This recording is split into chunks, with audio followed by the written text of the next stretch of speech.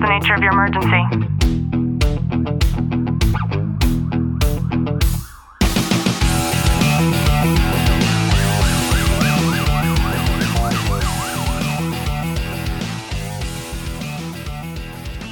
Welcome back to the Tactical Living Podcast. I'm your host, Ashley Walton, joined by Detective Walton. Clint, how are you? I'm good.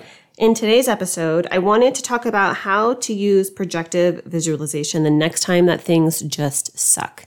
And I'm going to explain what this is and how to use it. So just sit back, relax, and enjoy today's content. Clint. Yes. You have this tendency of nodding, like everybody could see you nodding. I know. You mean they can't? Have you ever been around somebody who dropped their phone and the screen just shatters? Yes. I feel so bad for them. We do, right? But have you ever dropped your own phone and had the screen shatter? No. No. I'm bringing this up because I think that experiencing that, if not ourselves, then having experienced it with somebody else is one thing that we can all relate to. And it sucks, right? Whenever that happens and we witness that, it sucks for them.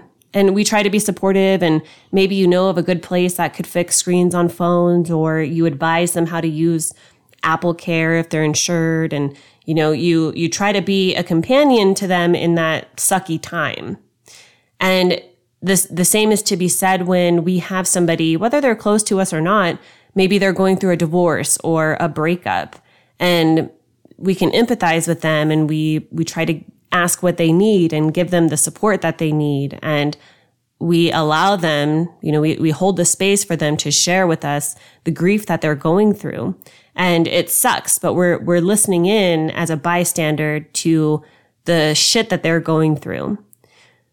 But when we break our own phone screen, or when we are the one who is going through a divorce, or who's lost a loved one, or totaled our car, it's a much different perspective, and yet it's exactly the same thing. And it's always hard to put ourselves in those shoes, especially if we haven't gone through it. And it's easy for us. I mean, I think subconsciously, and I don't know if this is just my twisted personality, I'm like, oh man, that sucks, and you'd be so helpful. But then in the back of your mind, you're like, I'm glad it wasn't me. I think that's a great point to have brought up, because as it pertains to projective visualization, anytime that it is us, when we are the ones going through the suck, instead of all of the internal feelings that we start to struggle with and the negative self-talk that we start to impose upon ourselves, one great hack, one great strategy is to be able to take it from that same perspective as though it were somebody else. And this is actually called the witness perspective. So imagine something really shitty happens to you. Maybe your Christmas tree just burnt down, and now the corner of your entire living room is filled with soot. In that moment, what would that witness perspective start to say to you? What would that dialect be if this was you giving advice to somebody else about the situation that just happened? And when we do that, I think instantly, just by hearing the words that I just spoke, it might feel a little bit lighter in a situation like that. And I think even in totality of everything, it's always better to remove ourselves out of that victim mentality and put us in just like that woe is me or it because it's not beneficial if we're in that state and we had that Christmas tree damage and that whole corner of the house is burnt down or really just destroyed.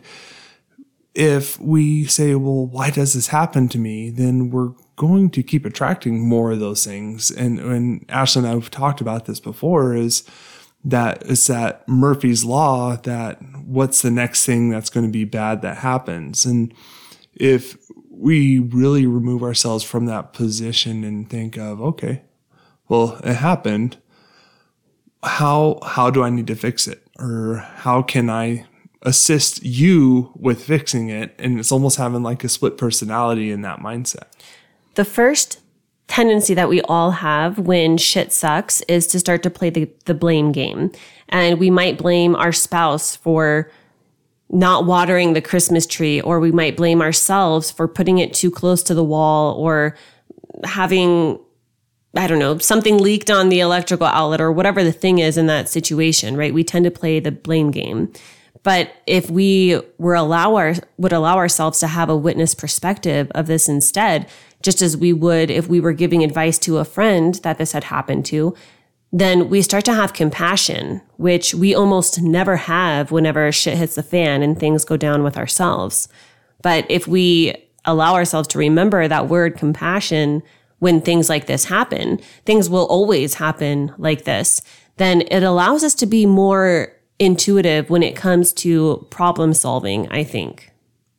Yeah, I absolutely agree. And that's something that I try to live with in my day to day, is having compassion no matter what the incident is. And I think it's harder to have compassion for ourselves than it is to have compassion for others. Because I think in human nature, we want to give that out to the world. But when you mess something up for yourself, it's easier for us to, like Ashley said, is self-blame or blame some outlying entity, and instead of just giving yourself that space for compassion. Well, it happened.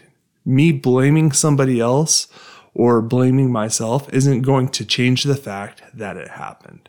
Right. And then being compassionate also is not an excuse for us to be able to drown in our sorrows. It could be easy to get caught up in that too, I think. And I think that by allowing us to understand that there are various ways for us to balance our emotions when things like this suck, then it keeps us more level-headed.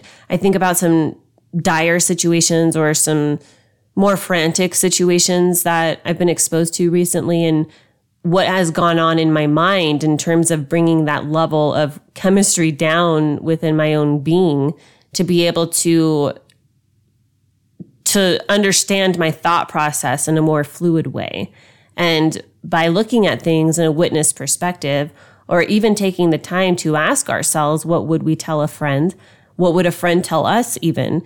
Then it allows us to then work on solving the issue instead of just sitting in that sorrow, which I also think is an important distinguishment.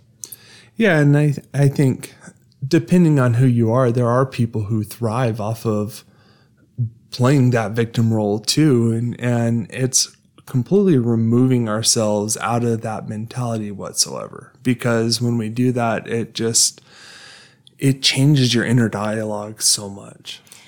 I'm thinking back to all of the times where my mom compassionately reprimanded me with things that I have said to you jokingly, or, sitting with my dad, things have happened because it was always my dad and I versus you and my mom.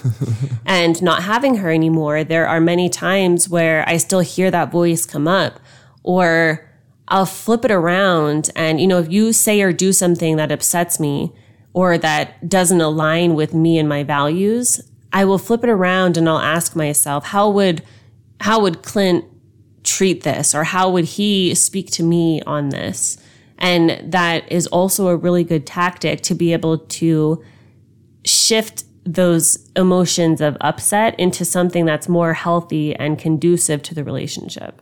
Yeah, I absolutely agree. And it's something that inner voice is, if you use your inner voice as not of yourself, but of someone else that you love dearly and you trust and have that feeling of gratitude for, and they're wiser on so many levels, and whoever that may be for yourself, you use that voice instead of your own voice, like it can change so much. Yeah, instantly. And it changes the way that we feel almost instantly.